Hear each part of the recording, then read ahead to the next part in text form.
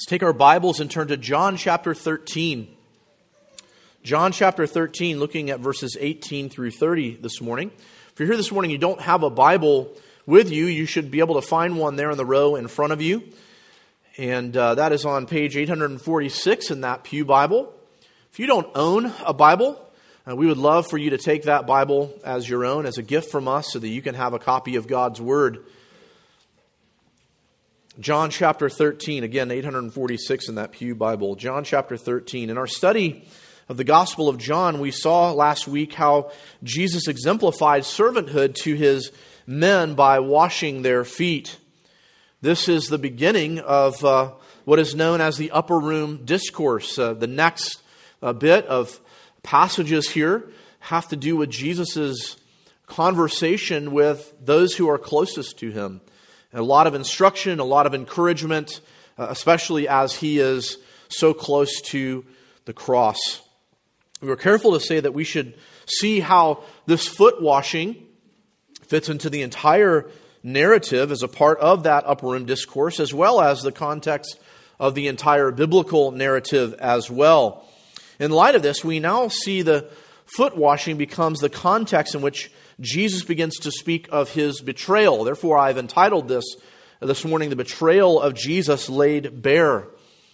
And this morning we do indeed see this as Jesus speaks of it in our passage. We're going to need to back up a little bit in our text this morning to get the context of where we are. If you're able to, would you please stand with me as I read the New Testament reading this morning, John chapter 13. I'm going to read verses 12 through 21 as a way to get us sort of into the context here.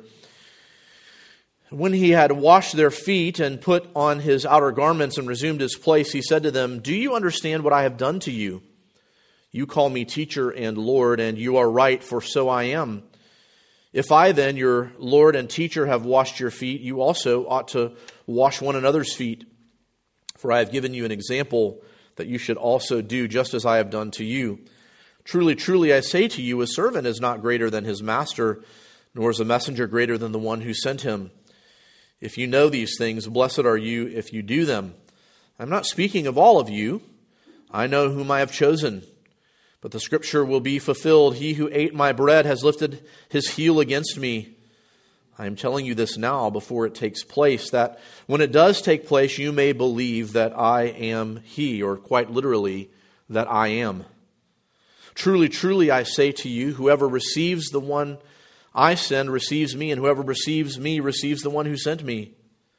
After saying these things, Jesus was troubled in his spirit and testified, "Truly, truly, I say to you, one of you will betray me." You may be seated. That is the reading of God's Word in the New Testament reading. May He bless it in both the Old and New reading aloud this morning. Would you join me once again in prayer?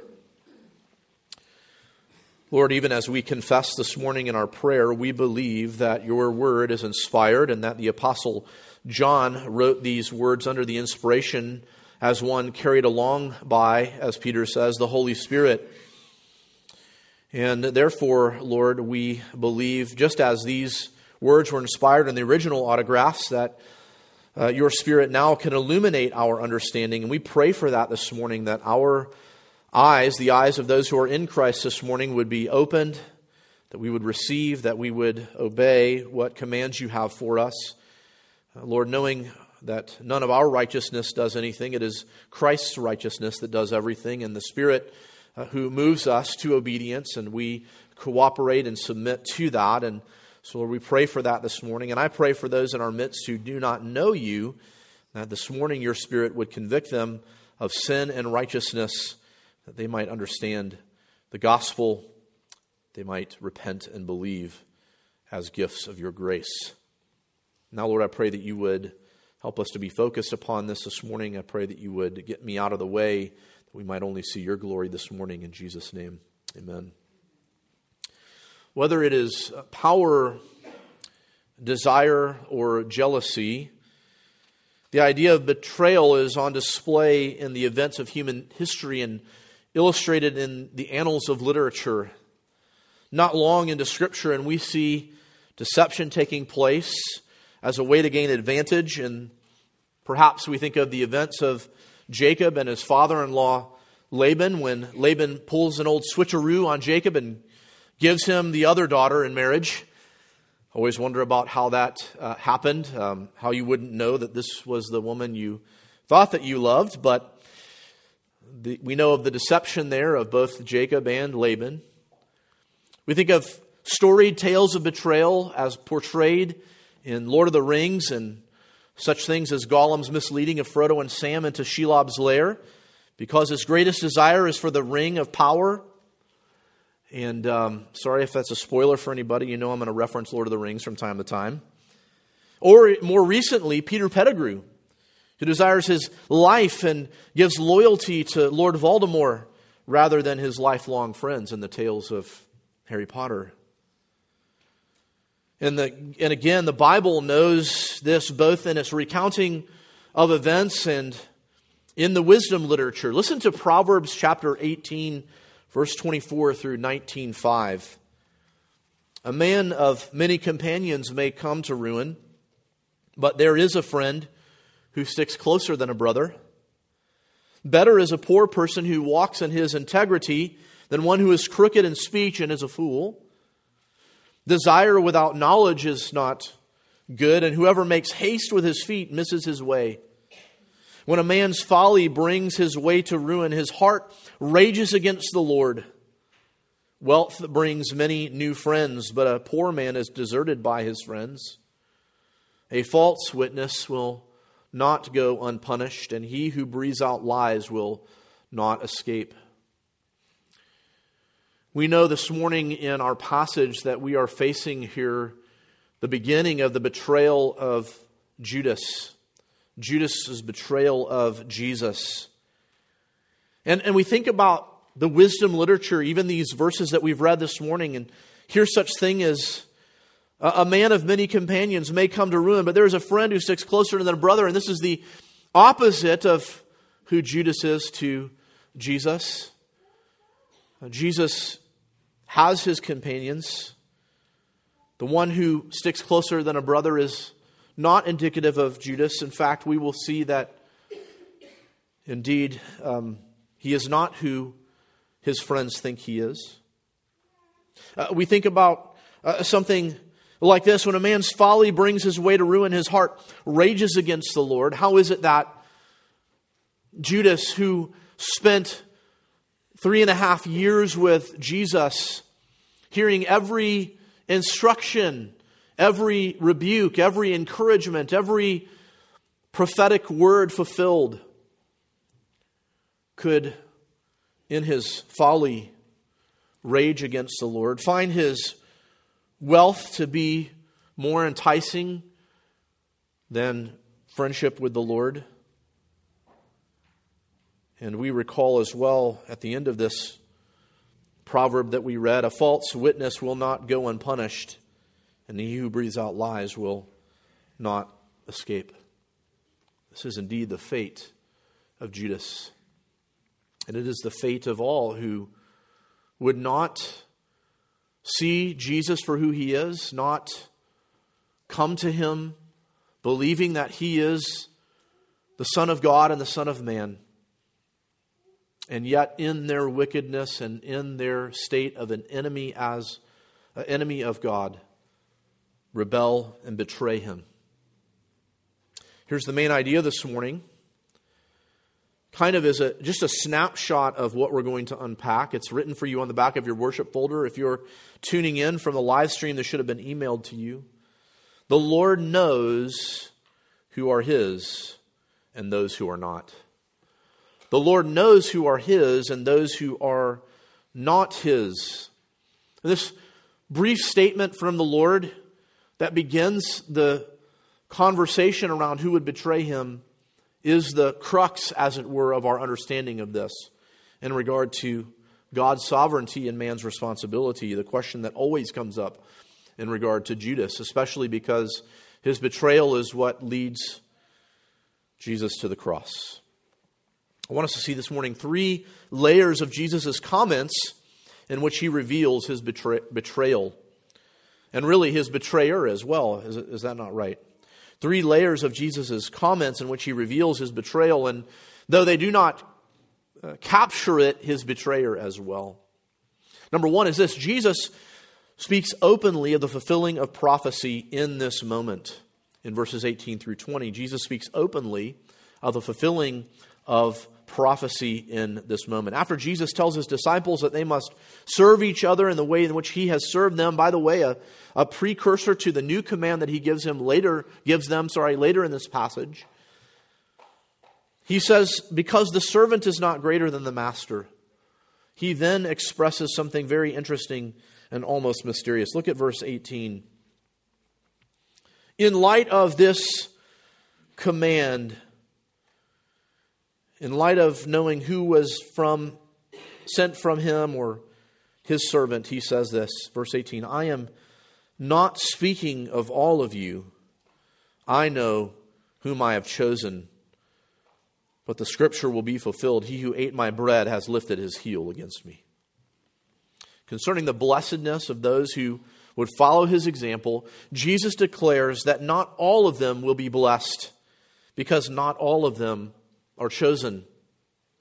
In what sense are they not all chosen? Well, Jesus certainly chose them physically to follow him. There is evidence of this in the other Gospels. In fact, one of the Gospels tells us that he prayed fervently all night long the day before he chose his men to follow him.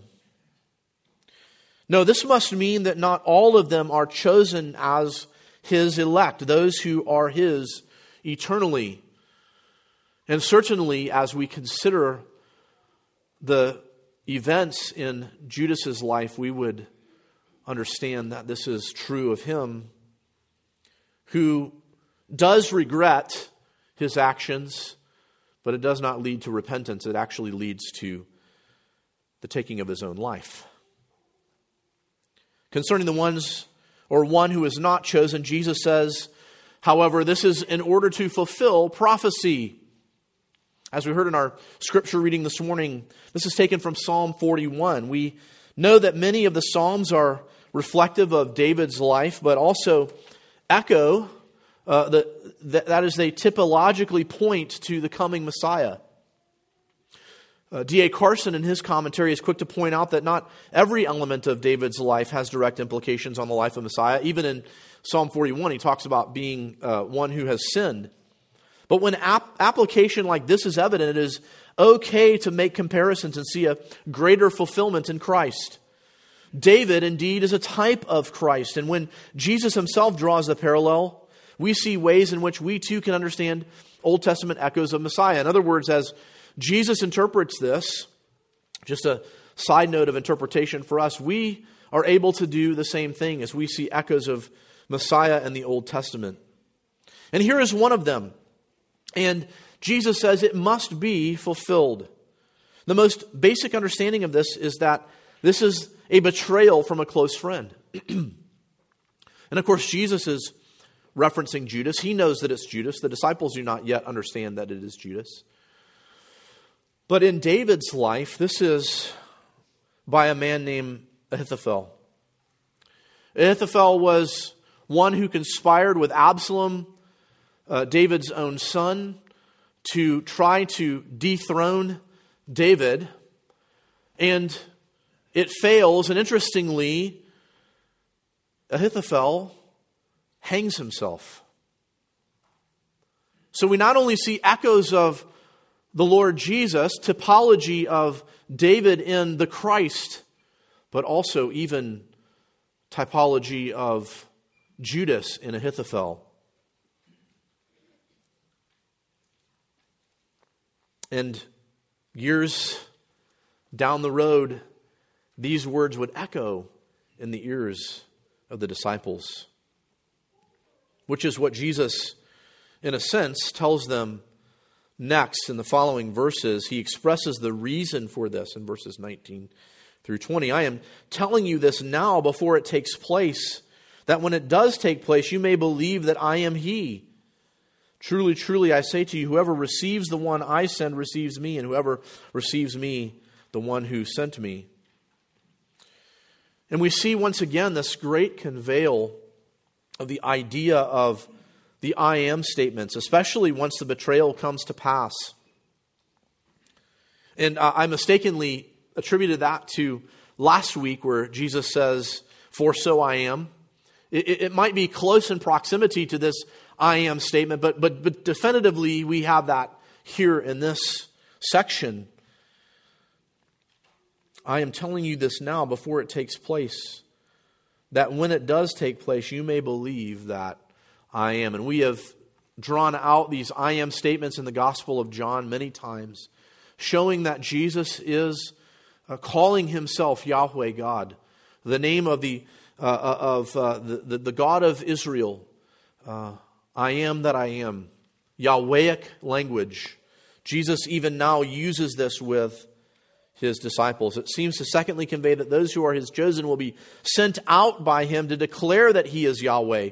That those who receive them will receive him and thus the Father, the meaning of verse 20. So even as you are seeing these things come to pass, my dear disciples, as I send you out, you are to declare that I am, that Jesus is Yahweh God, that he is truly God and truly man. And the one who receives you will receive me, and the one who receives me receives the Father. Again, echoing what Jesus has been saying throughout the entirety of the Gospel of John. He only does what he sees the Father doing. He works as his Father is working. This great Trinitarian theology that we believe is brought into historical reality as Jesus does the will of God on the earth. And even now as he begins to express the sending out of the disciples, which he will do at the end of his time on the earth. So again, see how this fits within the context. He is leaving them. He is getting to this part of this discussion, this dialogue where he is going to talk about leaving them. How are they going to be sent if he is leaving? And he brings in the theology of the Holy Spirit and comforts them with that. And when we think about this kind of sending, when we think about what Jesus ultimately does with the disciples, we call this the Great Commission. We were reminded that the disciples and their heirs will teach all that Jesus has taught. Certainly, this is the greatest lesson that God, true God, the eternal Son of God, put on humanity and walked the earth, lived a perfect life, died the death that sinners deserved, and rose again. And they will testify as they go forth, even as we testify as we go forth, that Jesus is the I am. And they will testify that he is the great I am by proofs such as this prophecy coming true. And let me just pause and say just a word of application here for us this morning. Church, we must proclaim this as well. We must proclaim the good news. We talk many times in this local assembly about how we are so tempted to compartmentalize our lives and say we have our work life, our home life, our enjoyment, our hobbies, whatever, and we kind of have our church life. And we don't want to tag Jesus as an appendix on our life. No, the gospel of the Lord Jesus Christ is the heart of our life. We must proclaim the good news as well. And so therefore, my proclamation this morning to the lost who are in our midst is to turn from your sin and believe on the Lord Jesus Christ, his perfect life, death, and resurrection. What we have seen in these verses is but the first layer in Jesus' comments about his betrayal, the fulfilling of prophecy, a bit shrouded in mystery as it were. But now we see in our second point, Jesus speaks candidly concerning his betrayal in verses 21 through 25. First, we notice now for the second time in recent context, Jesus is troubled in his spirit.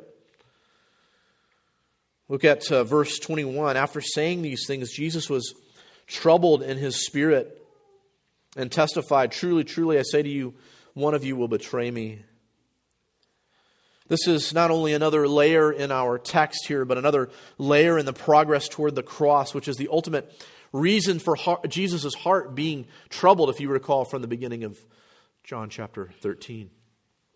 He is troubled at the prospect of the justice that he will receive upon the cross. And another layer of this is the betrayal and the betrayer. So Jesus plainly speaks of one betraying him here, as we saw in verse 21.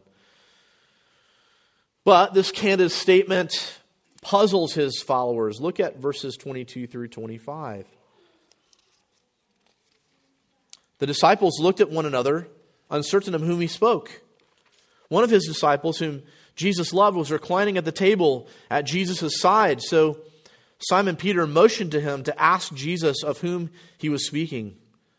So the disciple, leaning back against Jesus, said to him, "Lord, who is it?"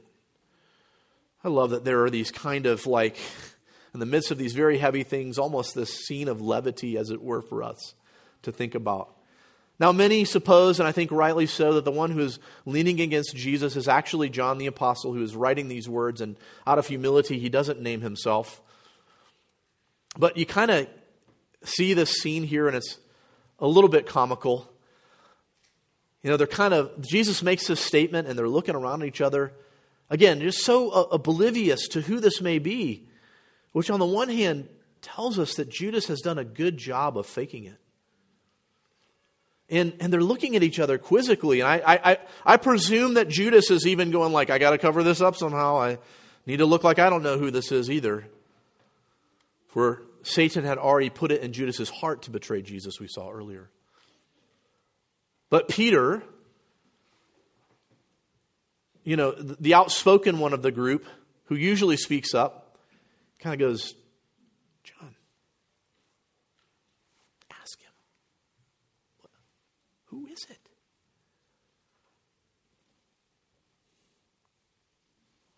They didn't have any clue. And again, we're reminded that some folks can hide themselves easily in the garb of Christianity and not be revealed as those who are anti-Christ until later. John, indeed, perhaps even with Judas in mind, in his first epistle says, they went out from us because they were not of us. Then they seek to find out from Christ of whom he is speaking. Peter sort of try to under the radar, hand signal to John somehow, find out who it is. So we uncover another layer of Jesus' comments about his betrayer and his betrayal. We're reminded that even as the disciples are unaware of the hearts of their closest companions, so too are we. They don't know. They don't have a clue. Jesus plainly speaks about his betrayal.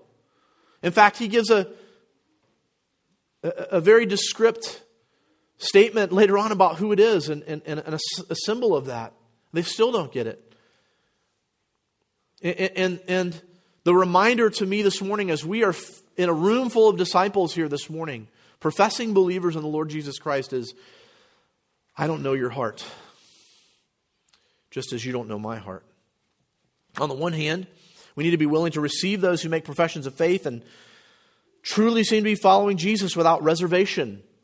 In other words, it is not our job to be spiritual fruit inspectors all the time, looking at what production of fruit do they have in their lives, and rather than looking at our own selves and asking, am I loving the Lord and loving neighbor today? Not that there's not a place for accountability. We'll talk about that in a moment. But can we rejoice with those who make professions of faith and come alongside of those who are new in the faith and need input, need instruction from us? It is the elder's job to do that, yes, but it is also the elder's job to equip the saints for the work of ministry, that we might come alongside of one another and encourage each other. On the other hand, we do need to not be surprised when, as according to 1 John, they went out from us because they were not of us. Jesus himself says in Matthew chapter 7, many will say to me on that day, Lord, Lord, did we not do many things in your name? And they begin to list the things that they did. And what does Jesus say? Depart from me, you workers of iniquity. I never knew you.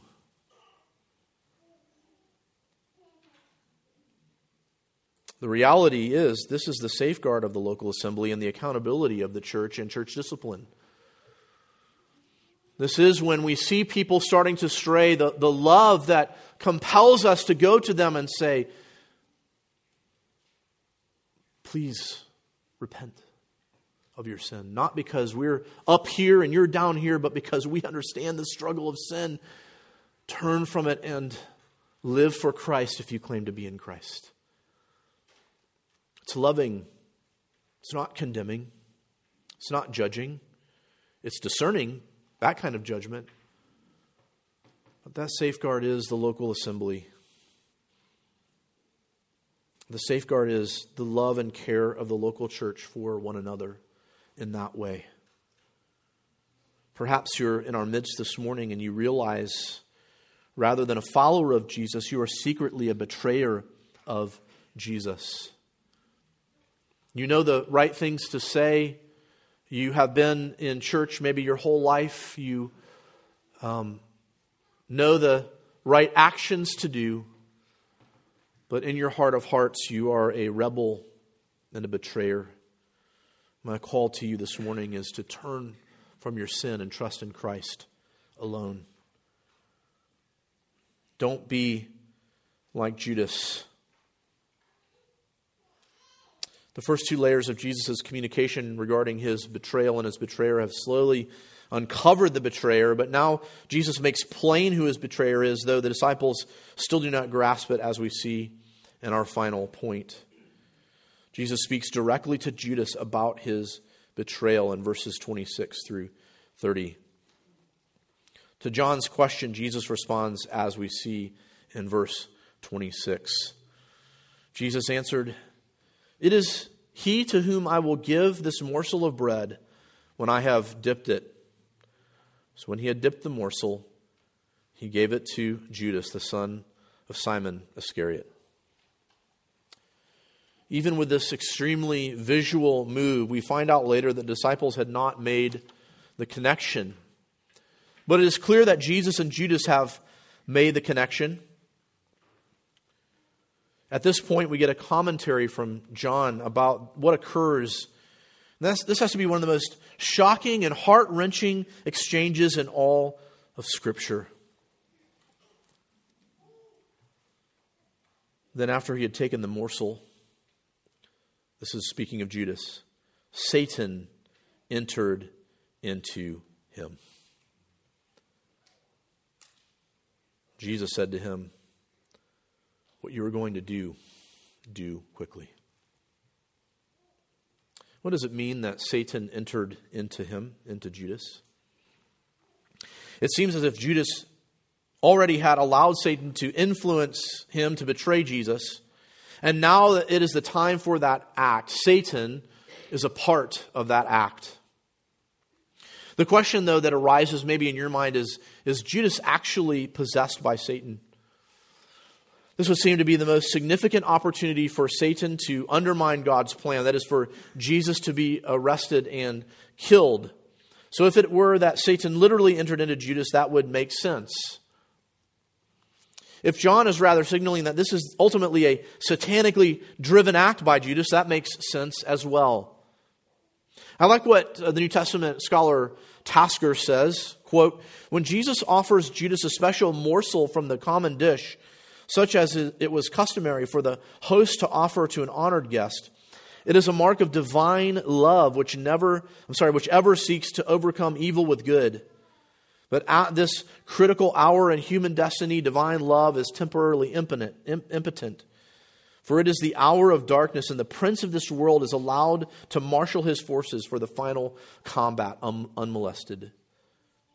In accepting the sop, the dipped bread, Judas shows himself completely impervious to the appeal of love. And from that moment, he is wholly a tool of Satan. So whether he is actually possessed by Satan, or this is just kind of the final step in Satan's overtaking of Judas in order for this to take place, he is in that moment, a tool of Satan. Jesus' words here are also piercing. John's commentary is piercing about Satan entering into Judas, but Jesus' words are more piercing. I was reading this out loud to Amber earlier in the week, and I broke down at this. Jesus knows what Judas is about to do, and he tells essentially what he says confirms it here. Judas does not stop and seek to explain. He simply does what he's going to do. How devastating. How utterly devastating. Can you imagine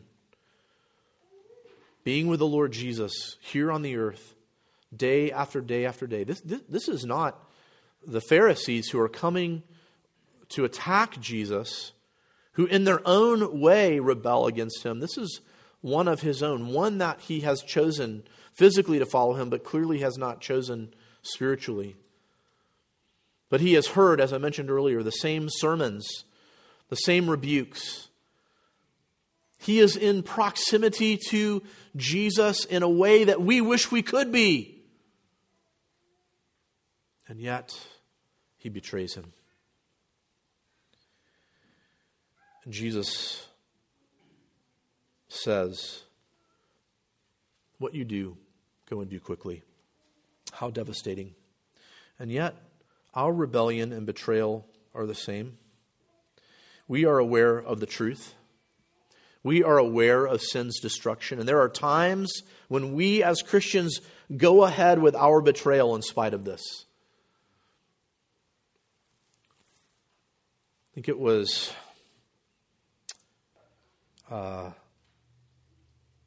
I'm not going to remember his name, a Puritan who said that when we act like this, we act like practical atheists. We act as if God doesn't exist. We act as if Jesus is not our Savior. How devastating. The exchange is quiet enough, or at least it would seem that way, since the other disciples don't know what's going on. Look at verse 29. Some of them thought that because Judas had the money bag, Jesus was telling him to buy what he needed for the feast, or that he should give something to the poor. In other words, hey, this is our treasurer. Jesus clearly has some sort of a task for him to do according to his role, his function here. He's going to go out and maybe buy some more food or give to the poor. It's an interesting. The very opposite is true. What is he going to do? In betraying Jesus, he's going to fill his money bag more. But under the cover of night, Judas goes to betray Jesus. Look at verse 30. So after receiving the morsel of bread, he immediately went out, and it was night. Just give us a few thoughts as we have seen these layers now unfold. Number one is this: God is sovereign. As we look at events like, especially the event of Judas's betrayal of Jesus, we must grapple with God's sovereignty and man's responsibility. There is no part of this that is a surprise to the triune God. This is the eternal plan of God from before the foundations of the world. We call this in theology the covenant of redemption. Now, I always like to give you little Latin or Greek phrases that you can impress your family with, especially important on a holiday weekend when you're cooking out. We call this the Pactum Salutis. Just kind of throw that around tomorrow and see what kind of enjoyment you get out of that. The covenant of redemption. Louis Berkhoff in his systematic theology defines it this way: the agreement between the Father giving the Son as the head and redeemer of the elect, and the Son voluntarily taking the place of those whom the Father had given him. This eternal, before time agreement. This doctrine is taken from such places as Ephesians 1, verse 1, where in the midst of expounding the greatness of our Trinitarian salvation, Paul states, "In him we have obtained an inheritance, having been predestined according to the purpose of him who works all things according to the counsel of his will." In other words, there is nothing that comes to pass that is not ordained by God after His counsel, the counsel of His will, Ephesians 1 verse 11. While holding that God is sovereign, though, we must also hold that man is responsible. God is not the cause of evil. Evil, in fact, is the twisting and manipulating of the good that God has created. Though we may say God ordains everything that comes to pass, it is by use of secondary causes or means that God accomplishes His will through the evil acts of men. Think of Genesis chapter 50, where Joseph says to his brothers, what you intended for evil, God intended for good, for the saving of many lives unto this day. The same thing could be said of Judas. What he intended for evil, God intended for good. This is the piece that Judas plays. But we must not think of him as a puppet on any strings. No, this is a willful decision from a man who ultimately hates Jesus and hates God, and would desire money and perhaps even safety over sacrifice and love of the Lord. Judas willfully goes and does this. Why else would he have regret? And even in that regret, ending his own life by hanging, just as Ahithophel did when he betrayed David. Judas is the greater Ahithophel if Christ is the greater David. Betrayal unto a necessary death, but betrayal nonetheless. Turn with me to Acts. We turn here often to see this, but I want you to see it again this morning. So important. Acts chapter 2. Keep your finger in John. If you're unfamiliar with the Bible, Acts is a right-hand turn in your Bible, just one book over. Acts chapter 2.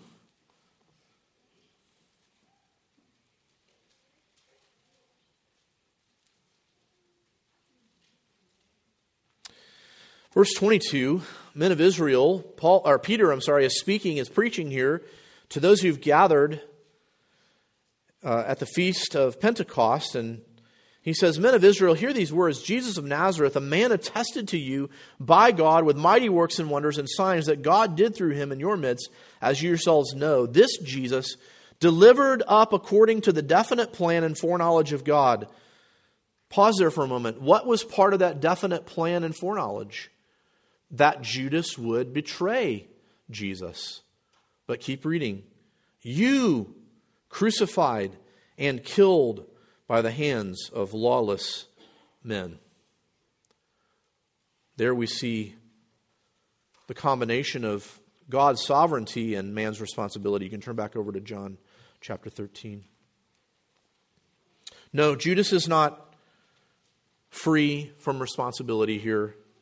I love what Beasley Murray states in his commentary. John saw in Judas a fearful example of one who walked with the Lord but finally obeyed the voice of the tempter. And we know that even as believers, we can, for a moment in time, betray or rebel against the Lord. Why? Because we are awaiting our redemption, the redemption of our flesh. Even still, it is not based upon our merit that God accepts us, but Christ's. And therefore, we must be those who regularly confess our sins and realize that even though our sins are displeasing to a holy God, the reality of our justification before Him is found in Christ and His completed work. Let us confess our sins and thus also live lives in accordance with His will, loving and obeying Him and loving and serving our neighbors. And when we fall short and when in our hearts we betray, we are reminded that we are not Judas, but we are Peter. What did Peter do? Denied the Lord 3 times. And there's a moment of restoration. before the Lord ascends, after his resurrection, he comes to Peter and tells him what he ought to be doing. We're not Judas if we're in Christ. We're Peter. There are moments of betrayal, of non-association with the Lord. And we come and we say, 1 John 1:9, if we confess our sin, he is faithful and just to forgive us our sin and cleanse us from all unrighteousness. We have an advocate, John goes on to say, with God the Father, Jesus Christ the righteous. It's not based on anything that we have done. It's all based on the finished work of Christ. And so we come confessing, resting in Christ. The challenge as well for us believers, especially those who are members or regular attenders of Fellowship Bible Church, the challenge for us is to also come alongside of one another and encourage each other to live in this way, to live in a way that is true to the Lord Jesus. Let me just say right now, I know of people in this church who need discipleship. They need someone to come alongside of them and to encourage them in their walk with the Lord. And maybe you're saying, well, isn't that what we pay you for, Jason? Well, yes. But look around and see how many people there are here who need one another. It's not only up to the elders who will take up this loving duty. Lastly, I must say, if you have not trusted Christ, you are in a constant state of rebellion. You are at this point a betrayer of Jesus and unable to make your relationship with God right. You are at odds with God. The good news is in Romans 5, Paul says that even while we were still enemies and godless and haters of God, Christ died for you. So it is not hopeless. My call to you is to turn from your sin this morning and to trust in the Lord Jesus Christ, who you currently are betraying and rebel against, but he can bring new life through repentance and faith. Would you pray with me?